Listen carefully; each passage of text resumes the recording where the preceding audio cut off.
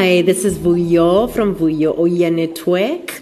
Welcome to the Art Radio _SA, and thank you so much for joining us. So, welcoming us into the show and setting the mood is Umama Madosini, and the title of the song is Upando Lupelile.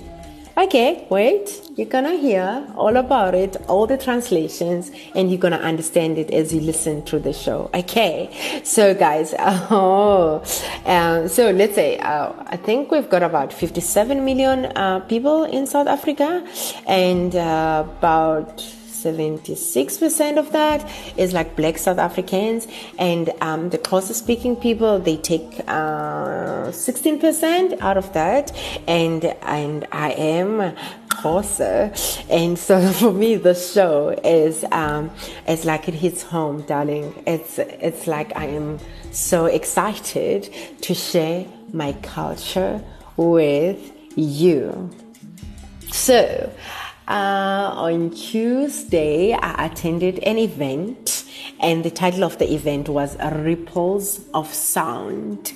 And this event, for me, was an intergenerational spiritual transcendence gathering, a collective libation and celebration of our elders and their influences by breaking the boundaries of age with performances by 5 emerging culture bearers whose commitment is purely to preserve our culture and to continue to drive its musical practices and performances.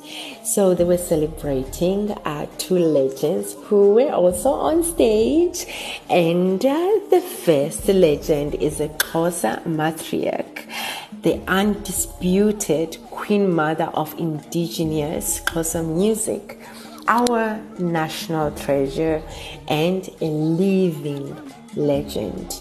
Ladies and gentlemen, Mama Madosini. Mama Madosini is, to say great, my vocabulary is limited, but we just say she's a great musician, a composer, and a legendary storyteller, baby, of ancient life. She uses musical instrument, umhadi, which is a berimbau, isitolo, which is a Jew's harp, and umhube, a mouth bow. Her music is extraordinary, man. It's very unique, not just in its scope, but in its variety and range of feelings it evokes, and she's a great influence to these 5 emerging culture bearers, as you will hear in their interviews later on. And last but not least, the second legend is Madala Kunene, the king of the Zulu guitar.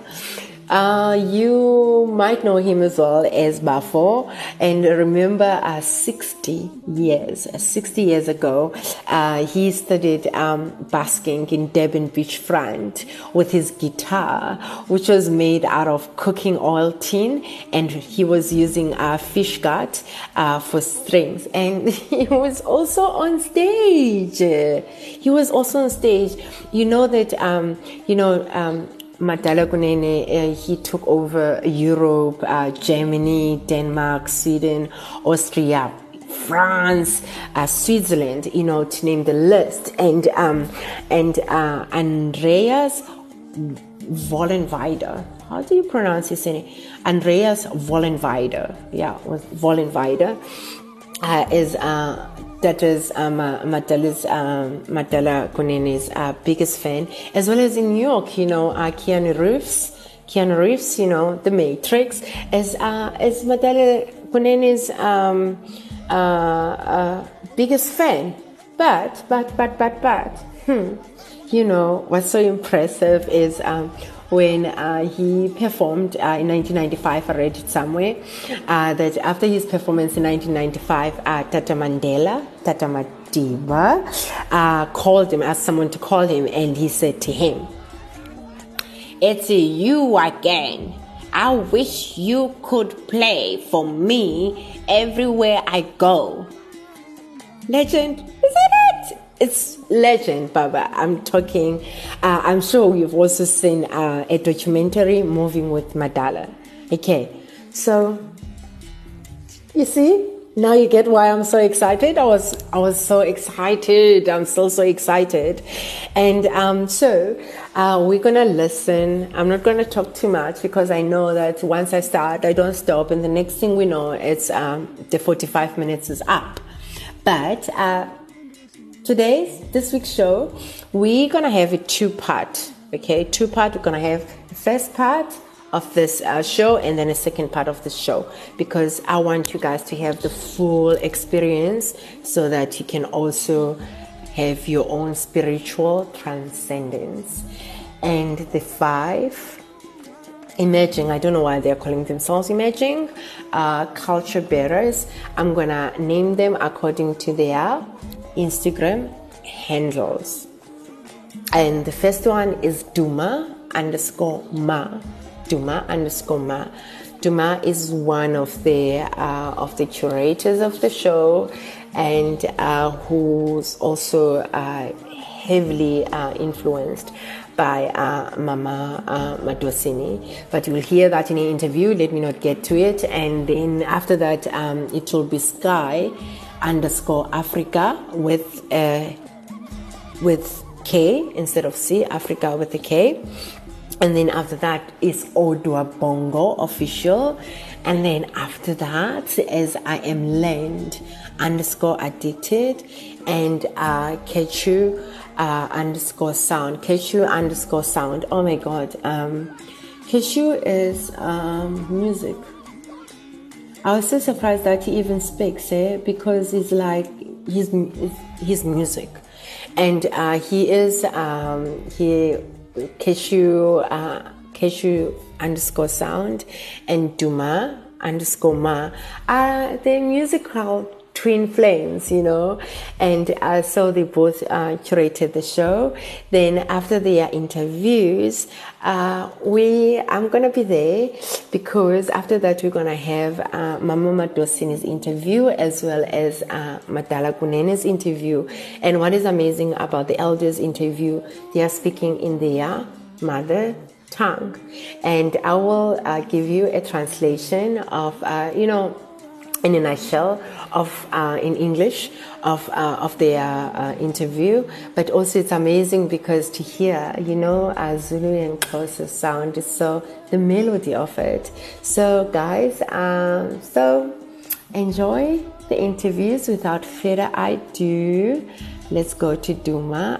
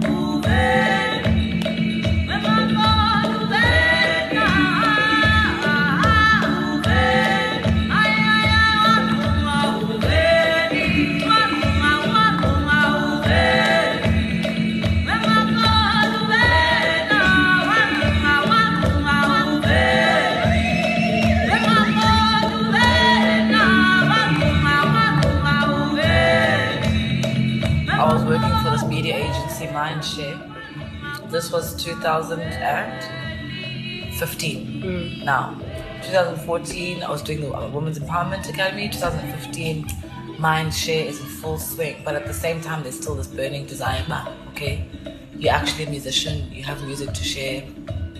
Then The Voice had the auditions. I went for the first round of auditions. I made it to the second round, made it to the top 100. Oh, awesome. And so now the top 100 are the ones who sing for the judges. Yeah. And if a judge resonates with you, they turn around. So I made it through the pre-TV rounds and I made it to the TV round. So now, just before I go and sing, I was in the last group. I was the last singer in the last group. So there's like group A, B, C, D.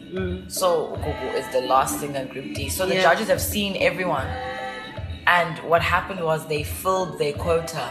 So they turned around because there was so much talent. So by the time they got to our group, they'd already chosen top 50. Because the talent was so much. Yeah. But also what I really think is because in the interview, I was very reserved. I was like not wanting to maybe put my family on blast, communicate struggles, because what these TV people do is they are fishing for a story because they want to brand you as something and sell your pain. Yes, so they have to ride that wave. Yeah. There has to be some story. Exactly, sympathy things. So then she was just like very reserved and she was like, I'm just here to sing. And I think that was part of the reason why they put me as the last singer, because I was so quiet. And then they came up to me and the lady who was second last singer, and they were like, the judges have reached their quota, but you can still sing your song. Because that whole week we were preparing to sing for the judges. They put us in hotels. We're doing vocal warm-ups with professional coaches. Like, we're practicing our songs. We're getting advice. We're working with the band. Then I went and sang my song. I got a standing ovation. Oh my God. And then Karen Zoid, of all people, and was it Karen Zoid, that Afrikaans rock and roll chick? Yes, I know of her. Yeah. Karen Zoid was like to me, you're a star, girl. You must move to Cape Town. And that's why I moved to Cape Town, literally because Karen Zoid was like, you're a star, move to Cape Town and come and do backing vocals for me. Oh my God. But I moved. I was doing backing vocals for Karen Zoid on some shows. Just like that? Just like that. I quit my job at Mindshare. Because my guys, thanks for the scholarship, but Karen is calling. Yeah, Karen. Cape Town is calling. I don't know Karen's music. It's Afrikaans rock and roll, girl. And I went, and like for the first 2 months, my gigs with Karen were feeding me, and then I got a waitressing job part-time. And she hooked me up with Zolani from Freshly Ground. And I was working with her, and then they hooked me up with a musical theatre situation at the Baxter. So I was doing some musical theatre gigs. So I got to move around in different styles of music. Isn't it just amazing? Yeah. Isn't it just amazing that it just falls into place? It doesn't that tell you that if you have to follow your heart? Because for Karen saying to you, you are a star. Even though you knew I've got something special, but for her to say that, you don't even know her music, but she just said it, and then it felt like this one is not lying. And then to follow that question and everything just falls into place. Everything just when you surrender, actually. You surrender, Sana, you've got it. It was total and absolute surrender. Then season ends in Cape Town. And then it was like June, July, August, September. Gloom and doom. I was like, wow, why did I do this? Where's my shirt? It's just a different city also. Then I started so you just picked up your stuff. I started to really feel like I don't belong here. I started to experience the racism quite viscerally. I started to experience it in the waitressing world I was in. I started to not trust my voice. I started to feel like I don't even know how to write songs anymore. I've been singing backing vocals for these people. Like, why did I do this? I can barely support myself. Every now and then I have to call my parents and ask them for some support. And I mean, the service industry will just strip you of your dignity, you know? What, the waitressing? Yeah, the waitressing. Really? It was just like a very, the usual, white customers. And also I was working in restaurants as the only black waitress. So the customers was like, wow, where do you come from? How did you get this job? You know? Well, wow, you speak very well. Where do you come from? You know, that energy. And I was just like feeling very attacked by it. So I met Uhuru. I think you were with her at the gig. No? Oh yes, she was with my friend Lusanda. Yes. I met Uhuru. No, Lusanda was actually at that gig too. But around this time, Uhuru was like, there is an elderly woman who plays indigenous instruments, Madosini, and she'll be playing at the drawing room in Observatory. You should go and check her out. I was like, wow, that sounds amazing. Yeah. And I had never heard of her. I'd never heard of these instruments. Nothing. I was just like, okay, let me go. I went by myself. I get there and I'm like, whoa, what is this? What is this world that makes me feel so deeply rooted in home? It's like completely transporting me to home. Mind you, Ekaya, it's a very like urban family setting. Like Omakulbam in their own way are quite traditional. But my family, like very kind of like suburban context where these rituals and this music and these songs weren't very consistently in my life. But I always felt like a pull. From a young age, I always felt this pull. And so when I experienced it, I'm like, shit, this is what I'm looking for. This is like a thing that I feel will heal a whitewashed existence. A thing that I feel will give me confidence and give me tools to have faith in my voice and like sing and speak proudly. So I go to Madosini after the show. I was like crying after the show. I was just so moved. I was like, this was so cosmic. I had to come here. So I was like, Makolo, like everything that you know influence. She was like, okay,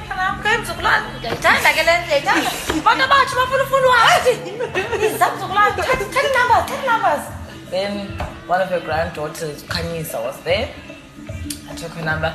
Then the conversation with Kanyisa started. Yes. On the other side of the country, Ichomi Amkawagas is studying music at Rhodes. And so we are in the similar conversation of trying to find ourselves. She was doing jazz, but we performed together once before. We were both like playing guitar, singing this jazzy folk music. But we knew we wanted something deeper, so we were, and I guess she's in the throes of the Fees Must Fall movement. So this whole like decolonial, at the same time. So now I tell her like, hey, I just experienced this woman, and she's like, that's crazy because this week I was reading about her at the library. Look at that. Yeah, and then I was like, look, next year, I'll come to Cape Town and let's work on a project with her. Let's see what we can do. I can't get any funding sources because I'm like, there's no way I'm just going to go, you know.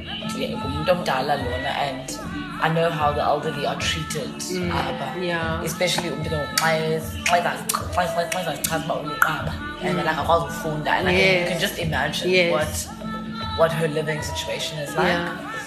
So kwakhutshwa mobility fund from Concerts SA. So I was about a proposal of we wanted to start an intergenerational conversation of how do we decolonize our voices but also preserve indigenous knowledge practices and music as people who don't necessarily have access to those things. How do we preserve with abantu that have access but don't have access to the rich cultures? Yes. And we got it. And we asked for such little money because we were like, we just little fledglings, we're starting out here. We called Kanyisa directed us to this guy, Pedro, who was the band leader of Amatongo band Madosini, and spoke with him. We asked how much it's going to cost to get the material, how much is it going to cost for her time, for us to have 2 or 3 lessons a week for 1 month. And then we also want to perform with her. All the funds that we get from the performance will go towards her. I was like, I'm happy. let's do it. And then we did the month of May together. And she started with how she first came into contact with the instrument, started the lessons with her, and she fetched it from when she first started playing the instrument. She got what I think was polio when she was a young girl. And her legs weren't leveled. Yeah. And slowly, she couldn't run like the other kids, and she got very sick. And yeah, so she was starting to get quite crippled. And then Mama Wake taught her how to play Uhati prematurely, because Uhati was reserved mainly for the older women or the older men. Like, and you play it at night, and it's like a thing you play your kids or your grandkids before they go to sleep. Mama Wake used to play it, and Mama Wake taught her. And she said, Abanye Madonna won't be able to play Uhati, but you can. In a way to almost console that she won't be able to play and run abandwana. But here is this gift. It was that song that we were singing together. Mama taught her with the song. Utando lupelile mtaka mama, ulile lukuhamba mtaka mama. Yeah. So then she just took us on a time traveling journey, because she does that. Madosini to me is like the Queen Mother, because of the instrument and then the music, and then to have someone like that that is willing actually to ufundisa, to teach you, and so that you understand, because that's why the culture is dying, because we don't have the elders, we don't do the storytelling around the fire anymore to carry on, the stories. That's what is lacking. I feel like it's lacking, but let me not take over. No, you're right. You're right, and that gets me actually to this next point, is that it's so much wisdom. Like, she knows which trees make which sounds, and she knows when to plant the pumpkin, when to plant the butternut that makes the calabashes for Uhati. Wow. She knows what, that's a library. Yeah, she is.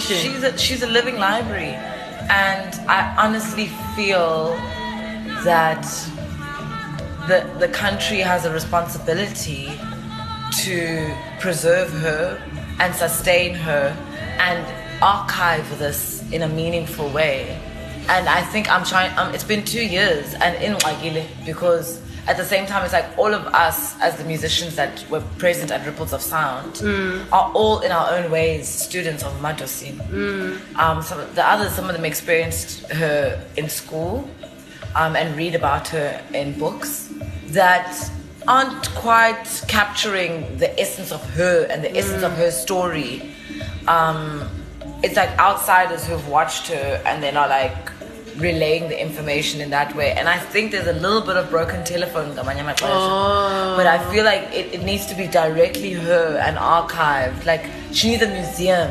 She needs a floor on the museum or something like this. But you know what? I can't believe I forgot his name. The Sangoma Sanose Dada Credo Mutu. I know how they've done with Credo Mutu, because also you just have to check like with the times, because kids, they don't sit down and read books. So it would be nice to actually have to film. Exactly. To have all this, you can record instead of a book. You know what I mean? You've got maybe a YouTube channel or something, so that kids, it's easy to just click on it and then and then learn. Because I always feel like the reason why our culture is dying as well is because also as elders, I'm older, I'm 40, and then we always try to, the way we want to communicate it is according to the old ways.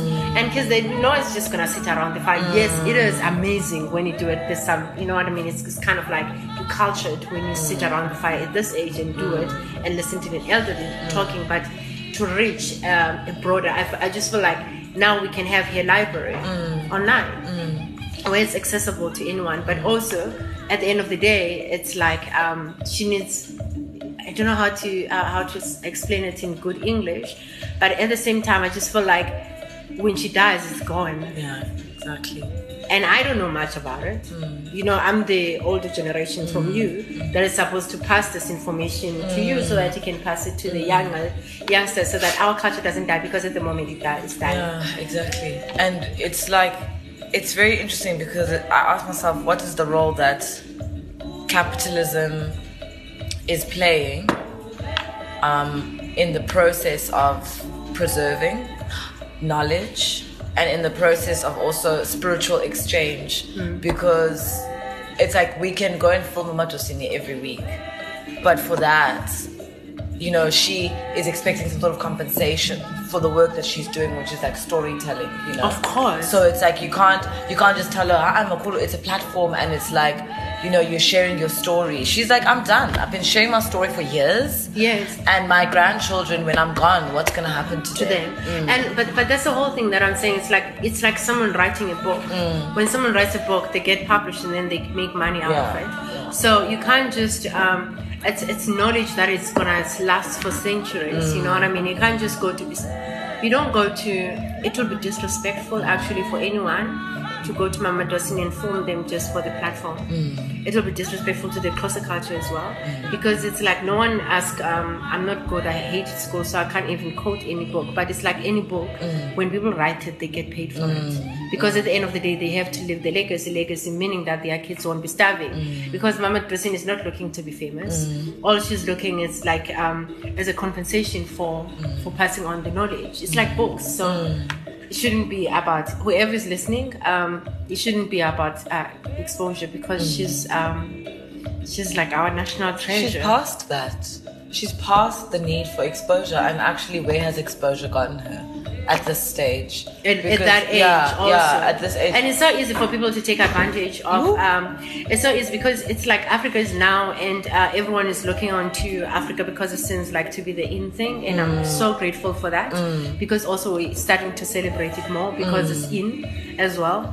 And then it's nice that it's happening, but it's just that also the fact that you can use, because Madosini is open and she wants to share the knowledge, but it's also not great for someone to just go and say exposure. She's old now, you know what I mean? She needs to leave a legacy, the legacy of something that is gonna last for centuries, so that this keeps going and going, but at the end of the day also for his family, you know what, in terms of money, and supporting the family that is supporting him as an artist as well, because they don't really get much. But maybe something we should think about, actually. I really want to think about that, like on how we can preserve and like archive her story, but also in a way that is going to make sure that it lives on, but also pays her now for the rest of her days. Yeah, we need someone to take care of that situation, because I'm not who's like performing the managerial duties. Oh, she must be being taken advantage of there. She is being taken advantage of, and it's very stressful to watch, because she's also, and then at the same time it's like no one's creating platforms for her anymore. It's like Amatongo's time is up, and most of them were Europeans who took her to the world music festivals and played with her, and I mean, for a while it was good, but it also wasn't financially sustainable. It's financially viable. She was traveling, but it's a big band. Yeah. So it's not whatever like they get, it's like they have to share it amongst themselves. Exactly. We have to really, I mean this from the bottom of my heart of this. We have to discuss it further. Okay, so you met Madosini, and I met her, and she taught us these phenomenal songs, these chants. And she taught us how to write chants, how to write little bursts of news in a short but impactful phrase, because we're writing these long, winding poems, you know, but in this poem you can just actually, it's hard hitting. It's hard hitting. So she taught us how to write these hard hitting chants. And wow. Then it's almost like when she shared this knowledge with us and gave the instrument, the career just started to grow more, like my own voice. Nanakawa did the project called Found at Sea, and we created an EP called Ancient Sounds in a New World at the end of that year. And then Sayara Lisa, it's on Bandcamp, it's available for free if you want to listen to it. Bandcamp. What is Bandcamp? Bandcamp is like a platform similar to SoundCloud. Oh, so you just Google Bandcamp? You go Bandcamp, found at sea. Found at sea. Because we didn't want Found at sea. Yeah. SEA. Okay. Not lost at sea. We found at sea. Found. And then it's called Ancient Sounds in a New World. Ancient Sounds in a New World. I'm gonna check it out. So that's our EP. Then Okawe, at the end of that year, got an opportunity to go to Vietnam, and she took it. Oh wow. And it's cool because we learned what we needed to learn together, and it was a very challenging but empowering project. And then we were playing with a double bassist called Shaquille as well. So it was double bass, 2 vocals, wahati, and flute. Oh, it sounds amazing. It was very dreamy. It was a very dreamy, soft, gentle project. Us finding our feet. And then Shaquille, double bassist, moved to America. Carl moved to Vietnam. And then the guy who was playing the flute was an astronomer, and he just went deeper and more into his astronomy. Ukoko was like, what am I going to do? Then that's when I met Kirim. Kirim was studying African music at the time. His ancestors are from Algeria, so North African. And he came to South Africa to somehow also connect with that part of himself. Because he grew up in Germany. And he grew up in a German context where his Africanness or his Africanness wasn't celebrated. And his parents tried to push it down to protect him from a prejudiced society. Yes, I was gonna say it's always a protection with parents when they push it down. Yeah, so they tried to do that, but still Dadake is a musician. Dadake is a guitarist. His dad and him connected obviously through this, and Dadake will always have those rhythms. Algeria, from Algeria, and then he started off in Uganda in some exchange program. Then he was in Zimbabwe for a bit. Then he came to Cape Town for a short while, and he thought, this is where I can live. Then he came to Cape Town. Oh, wow. And we arrived actually in Cape Town at the same time, but we didn't know each other. In 2016 February, we landed here at the same time. Look at you. The universe is conspiring at the back there. Yes. It's divine. It's divine. And we met. I messaged him actually as I was coming.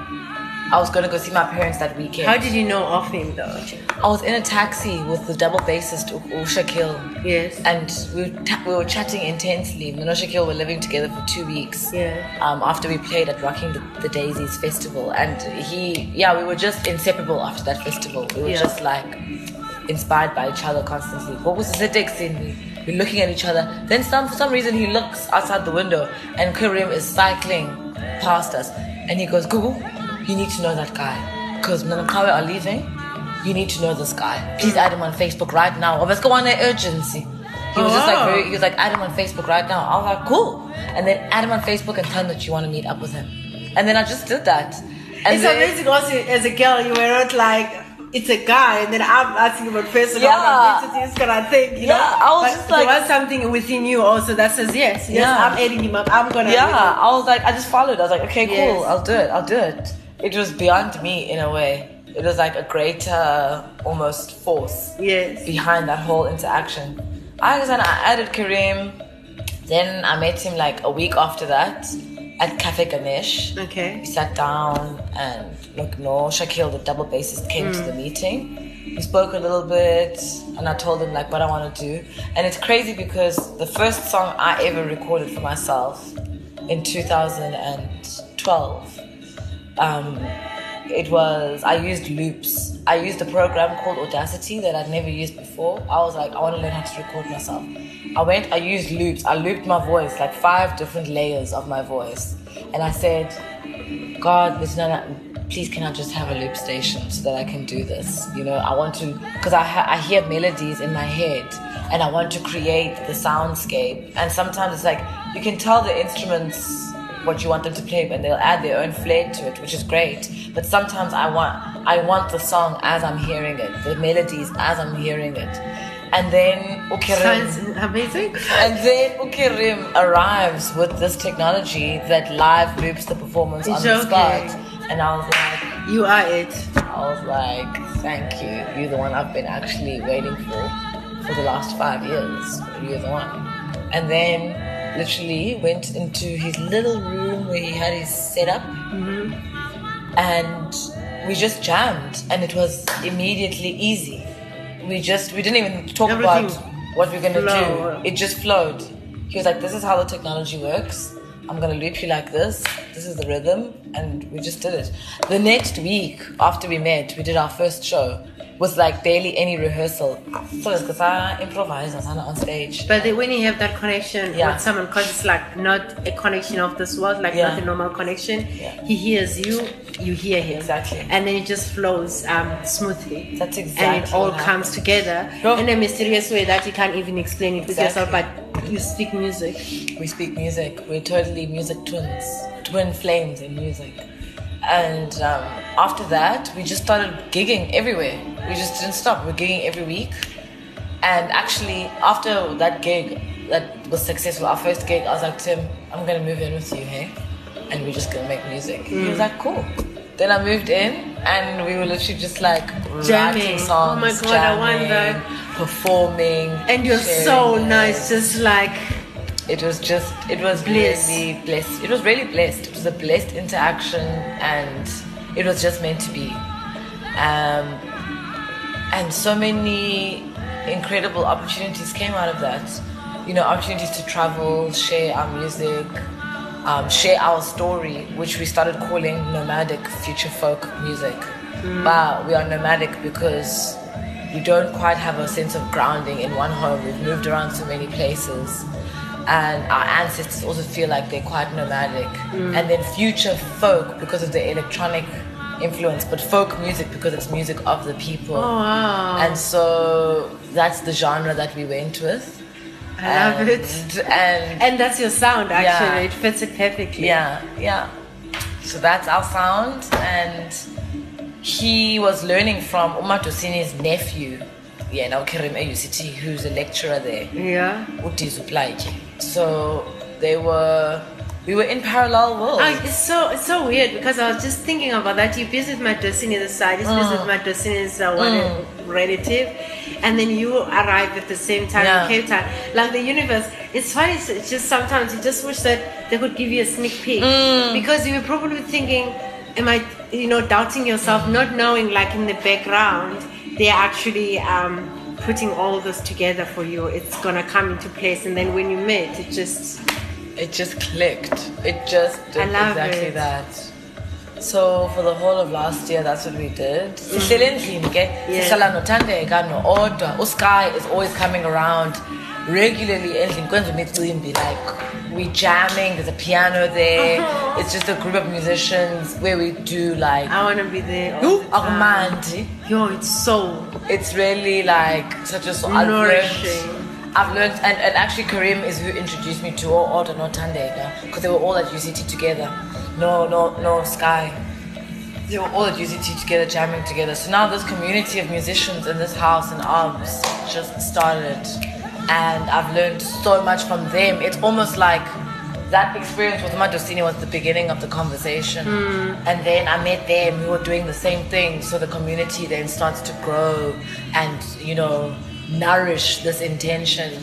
And then we just thought, guys, let's flourish. It's time, Gogo. And separately we've all been trying, because the freelance musicians' life is very testing and very inconsistent. I can imagine. So the Ripples of Sound, I think, was a farewell for Kerim.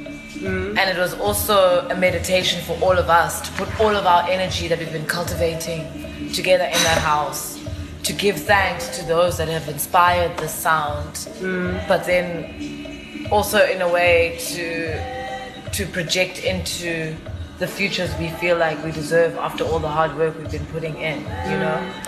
It's really, I think, the biggest show, and I think to have our elders there supporting us in that prayer and in that meditation was like I think it's really... It was a meditation. It was a meditation. Because I don't do meditation. I don't meditate. I meditate in my own way. And then it's funny because after I finished your show, for me it was a spiritual journey. I'll always bring it back to me because it was unexpected. As much as I knew it's awesome music and it's gonna be so amazing, to finally, watch live Madosini. Madala, I knew of him, but not really his music. I knew of him, and then that's all I went there to do. And then I was sitting. I was not sitting because I was dancing all the time and just like dancing and screaming. It was like the best night ever. But it was just like a funny thing that you feel like you are in this room full of people, but it just feels like there's this spiritual awakening. Everyone speaks about spiritual awakening, and then I never knew how to explain it, but it just feels like within myself that this is the doctor gives you a prescription, and then it's like that was my prescription of I think sometimes also you kind of, when you live in Cape Town and then the work that I do, sometimes you don't feel balanced as a closer person because also you don't really have most of those events around happening like as authentic as your one that really takes you to reminds you where you come from and how beautiful. And it was just a spiritual journey for me, honestly. And to have Madosini there, and then I didn't even know about you guys, and Madala, the guitar, and to have you guys singing, it was just, I was healed. I didn't even know that I needed that healing. I was healed. The whole night I was dancing. The following morning I was sick, flat out, because it just felt like I've released. Okay, I'm making it about me. It was like a detox. It was a detox. Like something had to break or something had to be open. It's like when you have a boy. It was just like, it feels like something. When you have a boy and then you can't move, and then it's like, and you don't, you know what I mean? You get used to it. I don't know if I've explained it properly. No, I hear you. And then you get used to it, to this pain. You carry it with you as you go. And then someone comes and then they, what do you call it? Like how to say? You pop it. You know what I mean? And then they fast and then drain it. And then all of a sudden you feel, that's how I can describe it. I love that. There's the whole thing I was thinking, we curated this because, and the flow of the artists as well. It was just, I don't know. We went for a break outside, and you still have this high, and then you have this high, and then you're thinking, oh my God, I've got it, and then we went back inside. That was the second time we performed, and then you're just reaching heights and heights and heights and heights, and it was not just me; it was the whole room. So Rim curated the setting of the space. He organized the generator. He organized the lighting. So all the physical things. And then I organized the marketing and the flow and the communications. So that's just how our relationship is. We make a good team because he handles the technical things and I handle the flow of the things, the communication, the write-ups, the energy. Yeah. So wow, this was amazing. I had no idea how it was gonna go until I was in the room. I didn't know who was gonna play when, what we were gonna do. So I wrote it down when we were setting up in the afternoon. Like, okay, this makes sense to do it like this. Really? Yeah. That easy? Yeah. I wrote it, but I'd been thinking about it, but I just hadn't put it down. Yeah, okay. And then it flew. The way it flowed, it was. I was so glad. For me, it was your medicine. I'm so glad.